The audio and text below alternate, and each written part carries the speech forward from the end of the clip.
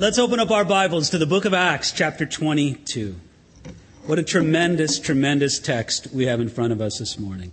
Let me begin with prayer. Father,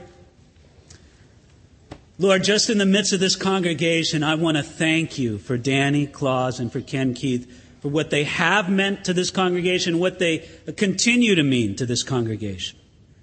And Lord, I pray that the godly foundation of leadership that they have so diligently established would continue on. And Lord, that it would only increase, that we would abound more and more.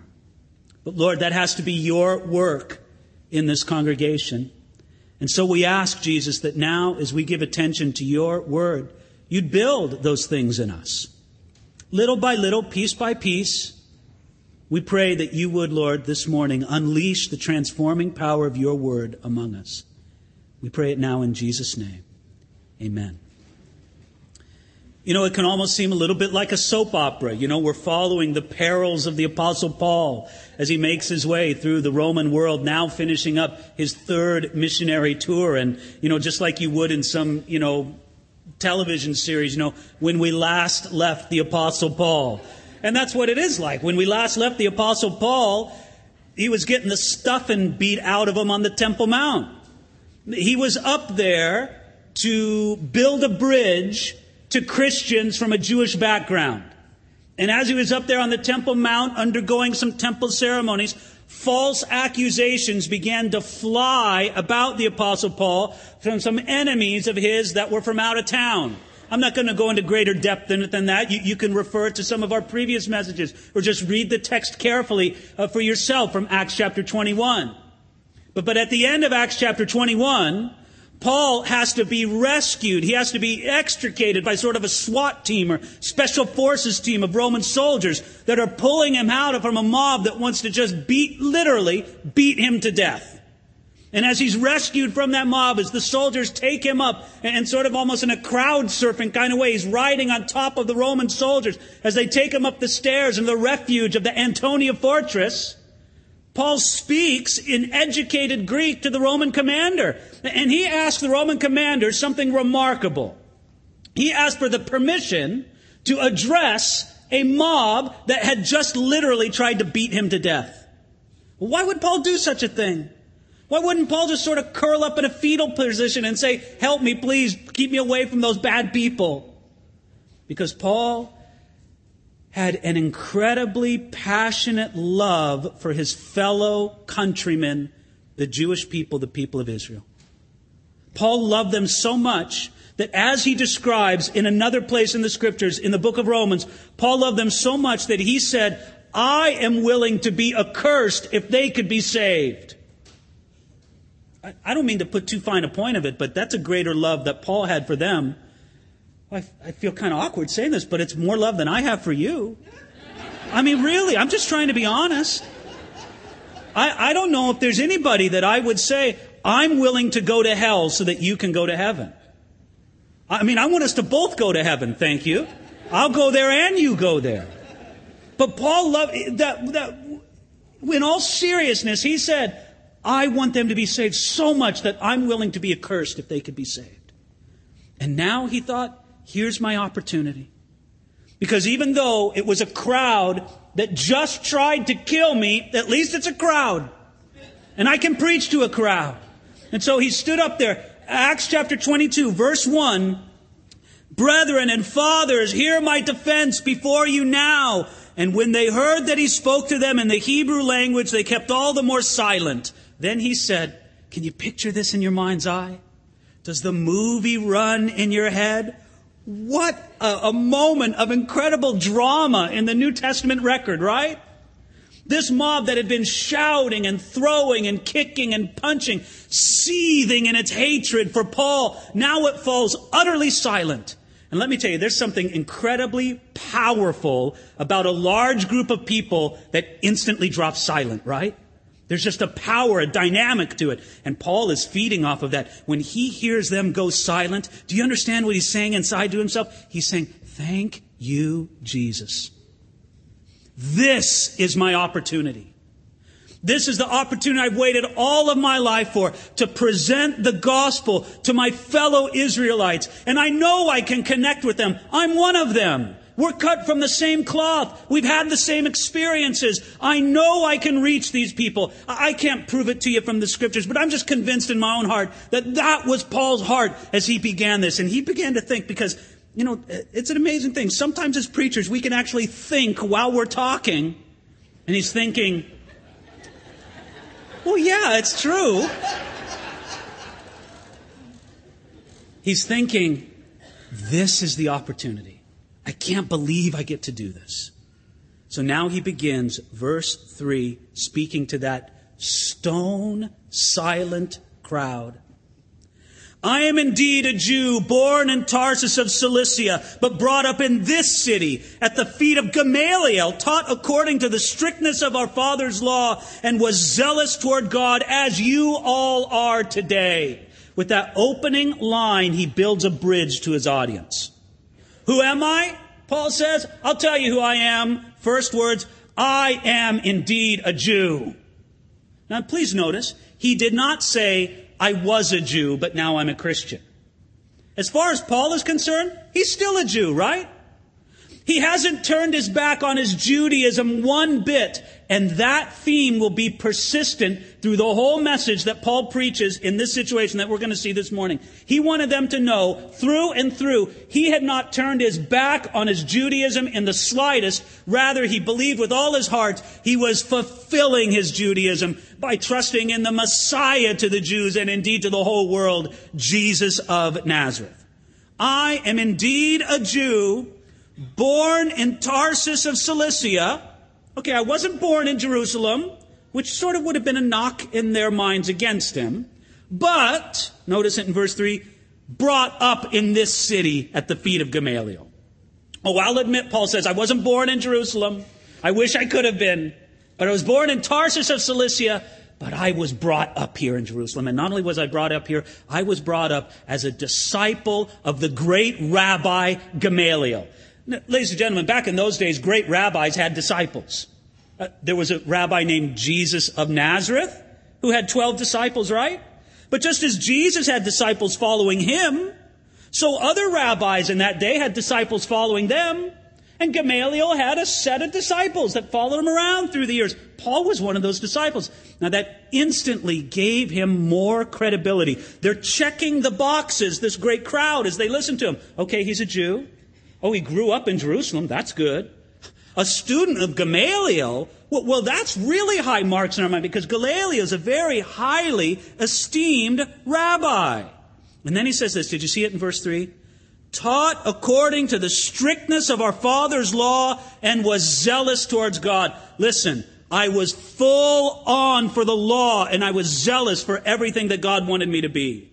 Paul states it this way in another way in his letters. He says in Philippians chapter 3, verse 5, that he was a Hebrew of the Hebrews, concerning the law of Pharisee. Look, I don't say this with any kind of disrespect or flippancy. I just hope you get the point of what I'm saying. Maybe overlook the words I'm going to say and get the heart of it. Paul's trying to tell them, I wasn't just a Jew. I was a super Jew. I really followed hard after it. I mean, in every aspect, the strictness of the law. I was zealous towards God. And then notice what he says at the end of verse 3. I find this to be very interesting, revealing something about Paul the public speaker, right? If you're speaking to an audience, you're looking to build a bridge, make a connection with your audience, any chance you can. So look at the way he does this. He says at the end of verse 3, zealous towards God as you all are today. Now look, let's just pretend, and really let's pretend, that you are a murderous crowd that just tried to kill me. Let's just pretend along those lines, right? And I'm speaking to you, and I'm trying to think, what good can I say about you? There's not a lot good. I can say this. You're really zealous towards God, right? Because you just tried to kill me in the name of God, and, well, you got a lot of energy. I'll give you that. I mean, it's like he's searching for something nice to say about a mob that just tried to kill him. Say, well, I can give you this. You're energetic. You're zealous towards God. But then he says this, going on, verse 4, again, presenting his credentials to them. I persecuted this way to the death, binding and delivering into prisons both men and women. And also the high priest bears me witness, and all the council of the elders, from whom I also received letters to the brethren, and went to Damascus to bring in chains even those who were there to Jerusalem to be punished. And Paul says, let me tell you the extent of my zeal. I just told you that I was zealous towards God. Do you know how zealous I was? I was zealous that I persecuted the followers of Jesus Christ, those of the way, as it says there in verse 4. I persecuted them not just a little bit, not just to put a little hurt on them, not to bruise them. I persecuted them to the death. Now please understand, he's speaking to a crowd that just tried to kill him. It's almost like Paul says this. Yeah, you guys tried to kill me. I succeeded in killing Christians. You guys fired and missed. The Roman soldiers rescued me from you. But listen, there was nobody to rescue the people I went after. I did kill them. I was successful in murdering them. But I didn't only murder them. Verse 4 also says that he was binding and delivering them into prisons, both men and women. I didn't spare any. Oh, their poor woman. Look at her. She's so nice. She's so delicate. Poor little thing. She probably has children. Paul's heart. I don't care. She's a follower of Jesus. Put her in jail. Schedule her for punishment. Both men and women. That's how unsparing he was in his persecution. And then he says in verse 5, if you don't believe me, the high priest bears me witness. And so does all the council of the elders, from whom I received letters. And then he says, I was so energetic, verse 5, that I went to Damascus to bring in chains those who were there. As if there were not enough Christ followers in Jerusalem to persecute, Paul took the show on the road. He said, I heard that there's these communities of Jesus followers springing up all over the place. We've got to stop this. We've got to crush this. And I'm going to find them even in distant places like Damascus, and I am going to stop them. Now listen, I find it very interesting that as Paul begins to build this bridge with the audience, he's really communicating something to them, right? He's communicating to his audience, I understand why you just attacked me. You just savagely beat me, but I get it. I get it because I used to think exactly the same way you did. I used to see a Christian and think, get him, just like you tried to get me. I want you to understand something. Paul had been a follower of Jesus for more than 20 years at this point, but he could still relate to how those who were not yet Christians thought. And sometimes I wonder if we fail on that regard. I wonder if we isolate ourselves so much from those people who are not yet believers that we've forgotten how they think. We've forgotten how we can connect with them. But Paul remembered. Paul remembered from his own life how he could look at somebody who was very lost and say, I remember what it was like to be in your situation. I hope you can remember that. I hope that you can look at people who haven't yet believed and look upon them with sympathy in your heart and say, the love of Jesus goes out to you. I understand the guilt and the shame and the difficulty you live under because the light of the gospel hasn't shone upon your life yet. I want it to be extended to you. I hope you can have that sympathy towards them because that's what Paul had and that's what God wants us to have towards them. Well, how did Paul change? How did he move from this place of being a persecutor to now becoming someone who is persecuted? How did this great transforming power come to his life? Look at it here in verse 6. He says, now it happened, as I journeyed and came near Damascus at about noon, suddenly a great light from heaven shone around me. And I fell to the ground and I heard a voice saying to me, Saul, Saul, why are you persecuting me? So I answered, who are you, Lord? And he said to me, I am Jesus of Nazareth, whom you are persecuting. And those who were with me indeed saw the light and were afraid. But they did not hear the voice of him who spoke to me. So I said, what shall I do, Lord? And the Lord said to me, arise and go into Damascus, and there you will be told all things which are appointed for you to do. And since I could not see for the glory of that light, being led by the hand of those who were with me, I came into Damascus. Paul was an absolutely determined persecutor of those who followed Jesus until this heavenly light shone down upon him. It's as if Paul is saying to everybody, I was just like you are now until I had an encounter with Jesus. Jesus met me and my life was dramatically changed. Can I point something out to you? Jesus met Paul when Paul wasn't looking for him. Now, if you are looking for Jesus today, that's a big plus in your favor. Because Jesus said that if you seek me, you'll find me. That he'll never cast away anybody who comes unto him. But it's my good news to announce that maybe even if you're not looking for Jesus at all, he can still find you. Matter of fact, he's got your number. He can still totally disrupt your world and confront you with who he is, just like he did Saul on the road to Damascus. Matter of fact, when Jesus did it, he spoke those memorable words. Did you see it right there in verse 8? He said those words, I am Jesus of Nazareth, whom you are persecuting. I just can't get out of my mind what a complete shock those words were to Paul. A complete shock. Because in his mind, he thought he knew something about Jesus of Nazareth. Number one, he thought Jesus of Nazareth was dead. Number two, he thought that Jesus of Nazareth was cursed of God. And number three, he thought he was doing God a favor by persecuting these followers of Jesus of Nazareth. Do you realize that in one moment, when that line came from heaven, I am Jesus of Nazareth, whom you're persecuting, all of that was shattered for Paul. First of all, he said, this man's alive. He's alive because he speaks to me. Secondly, he speaks to me from heaven. That means not only is he alive, but he's exalted. He's in heaven. He's not cursed, but he's approved of God. And thirdly, it showed him that he was utterly, utterly wrong in persecuting the followers of Jesus Christ. More than anything, those words from Jesus showed Saul of Tarsus, who we later called Paul the Apostle, that he was wrong. Ladies and gentlemen, let me tell you, sometimes that's the greatest gift that God gives to any one of us. The day he shows us, you're wrong. You're wrong. You've been living your life without me. You know what? You're wrong. You thought I was something else, that I could be found in exotic, strange, weird religions. You know what? You're wrong. You find me in Jesus Christ. You thought that you could find real fulfillment in your life by going your own way. You thought the key to happiness was more focus upon yourself. You know what? You're wrong. And the sooner you realize it, the sooner you see it, the better you'll have it. I wonder if you remember the day when you saw that you were wrong. And how great that was. What a great day it was.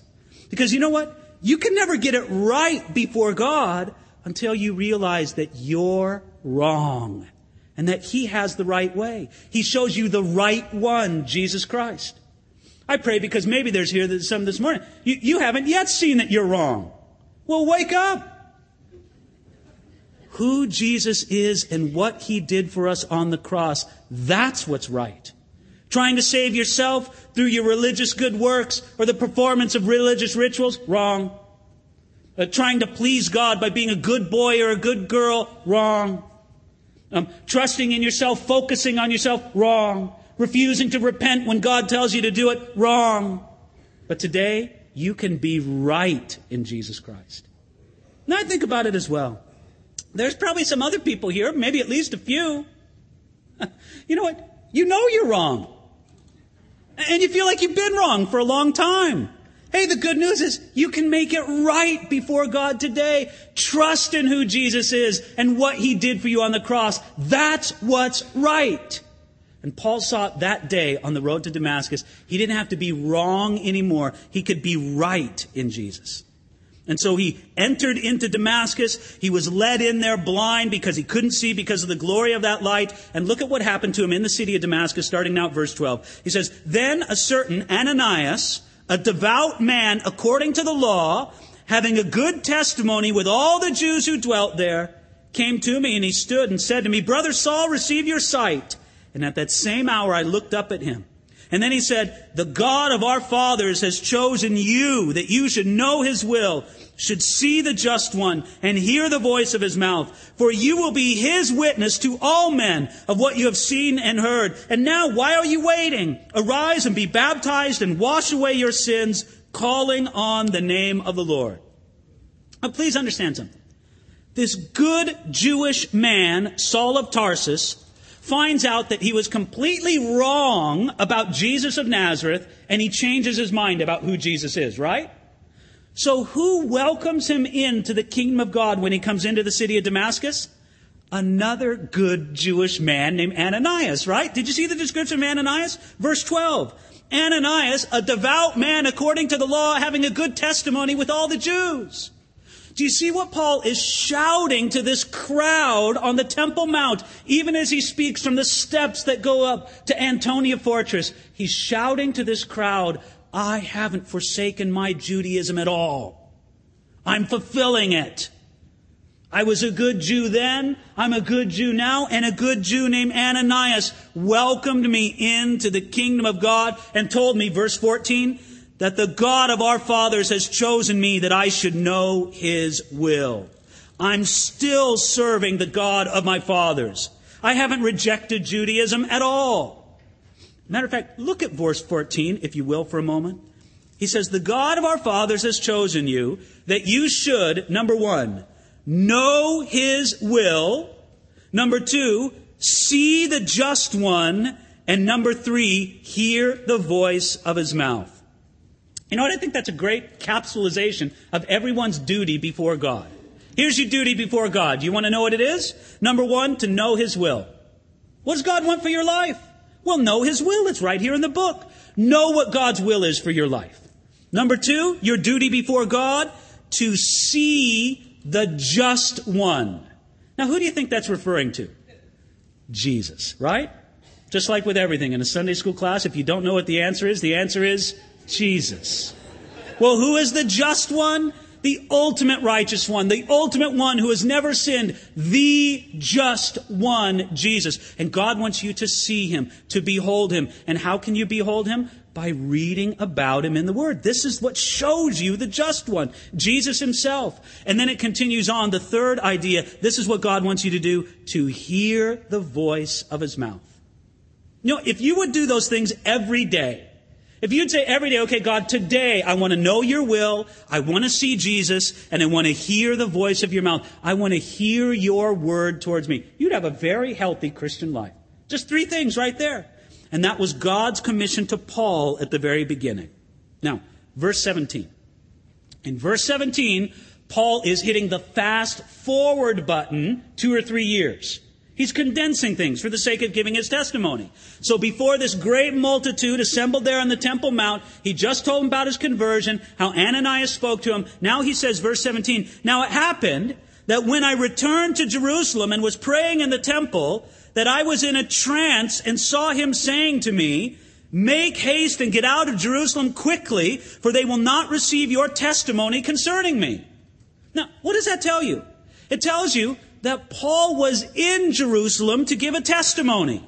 It says there in verse 17, when I returned to Jerusalem and was praying in the temple. First of all, it strikes me that Paul, 2 or 3 years after his conversion, still went to the temple in Jerusalem and prayed there. Is this a man who's anti-Jewish? Is this a man who's against the temple? No. He's been a believer 2 or 3 years, and he's still seeking God in the temple. He wanted to know wanted the crowd to know, I should say, that even though he trusted in Jesus, he was not against Jewish ceremonies. He was not against Jewish rituals, or at least not all of them. And then verse 17, he says, I was in a trance, and I saw him saying to me. Let me go off on a little digression here. Paul is in the temple, right? He's praying to Jesus.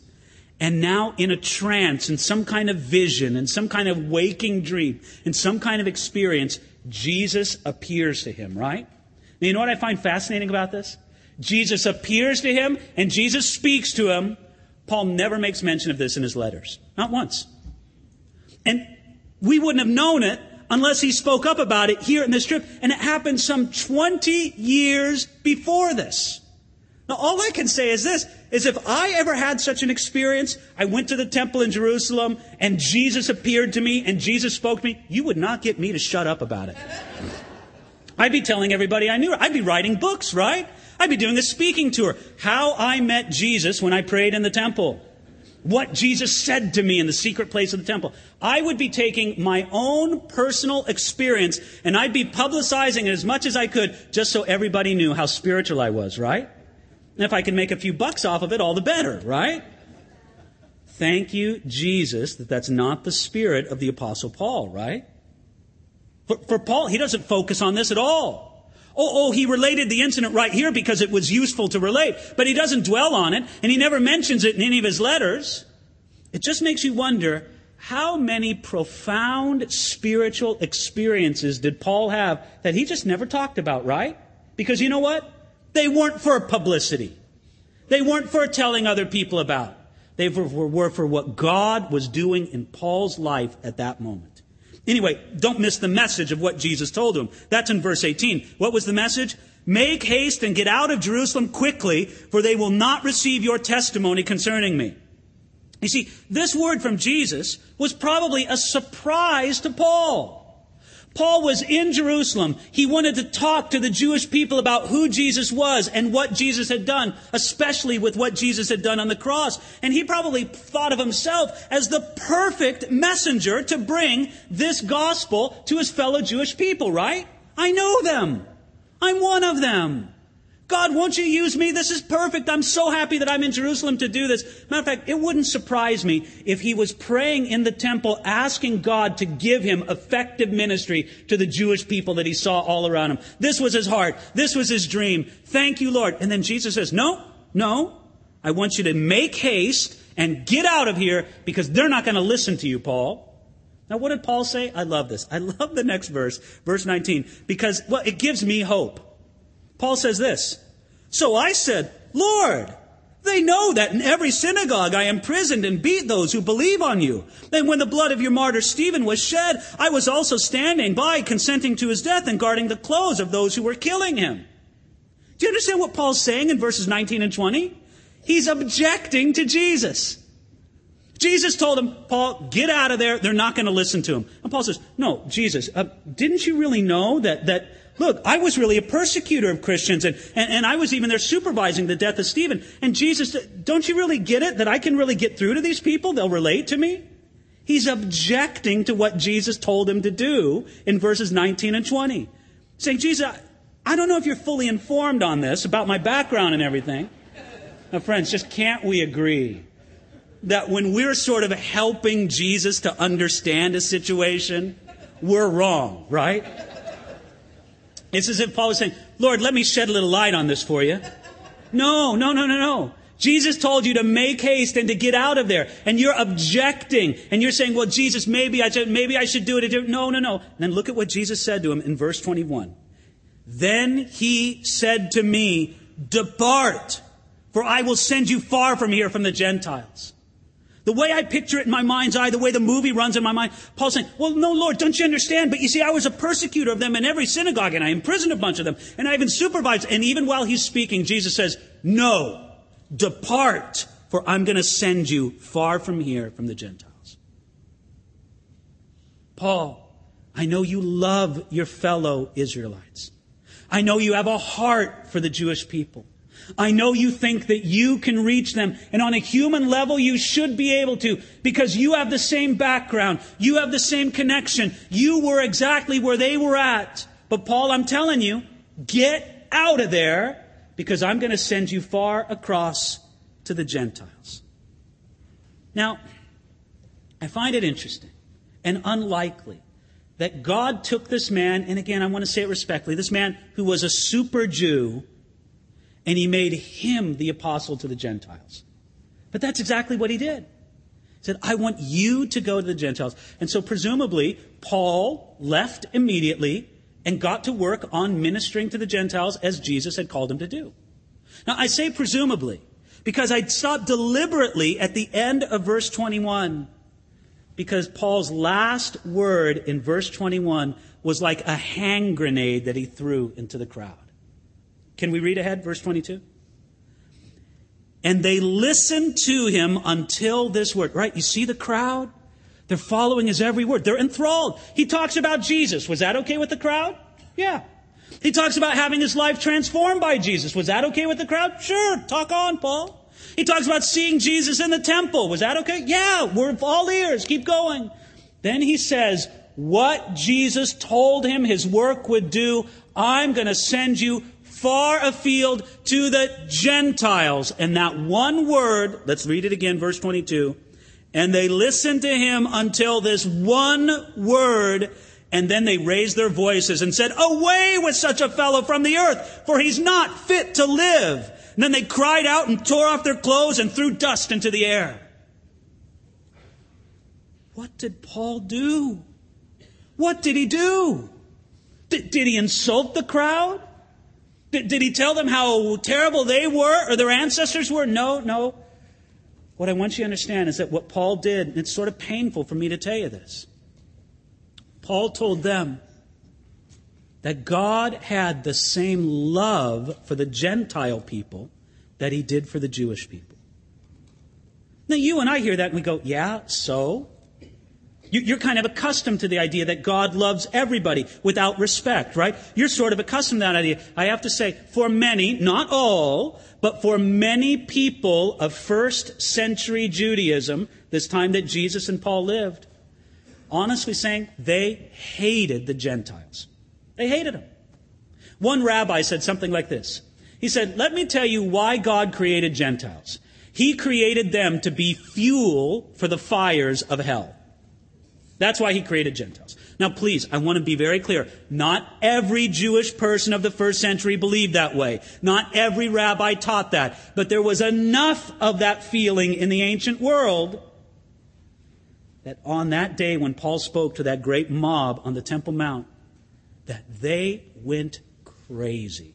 They started shouting, away with him. Kill him. He's not worthy to leave. They started ripping their clothes in a feigned demonstration of blasphemy. They started throwing dust in the air as a feigned show of mourning. They went absolutely crazy because Paul said God loves the Gentiles as much as he loves the Jewish people.